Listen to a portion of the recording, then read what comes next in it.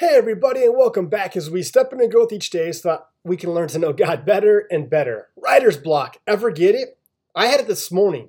My mornings usually consist of reading, writing, and moving, and this morning I was on the struggle bus. In fact, when I got to the part of my morning routine when I usually write out these step into growth episodes, I had no idea what God wanted me to share. And here's what I was reminded of while battling my writer's block.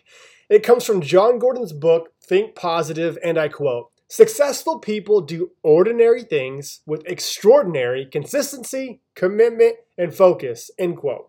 That's the key to everything. Think about everything you want in life.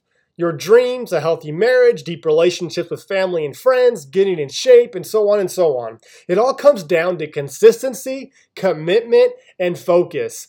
Three things that a lot of people unfortunately don't want to do or can't sustain.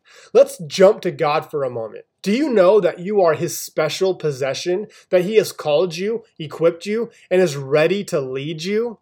I know this because I read about it every morning. I've seen it in other stories and experienced it in my own life.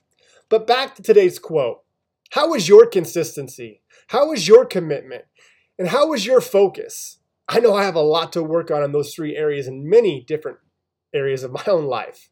But no matter what we face today, writer's block or an ongoing adversity, let's stay consistent, committed, and focused. We now live in a culture that just expects things to be given to us. Let's choose to be counterculture and get back to our roots of who we were made to be: hardworking, dedicated, disciplined, and committed individuals who encourage one another instead of compete against each other. God is calling you. God has equipped you, and God is ready to lead you. Will you trust Him? Let's pray. Jesus, thank you that you are right in the thick of things with us. No matter what we're facing, writer's block or some adversity that's been ongoing, help us today, Father, to stay committed to you, to be consistent in our relationship with you. And that will allow us, Father, to then go and be equipped and empowered to live those things out so that we can help others do the same.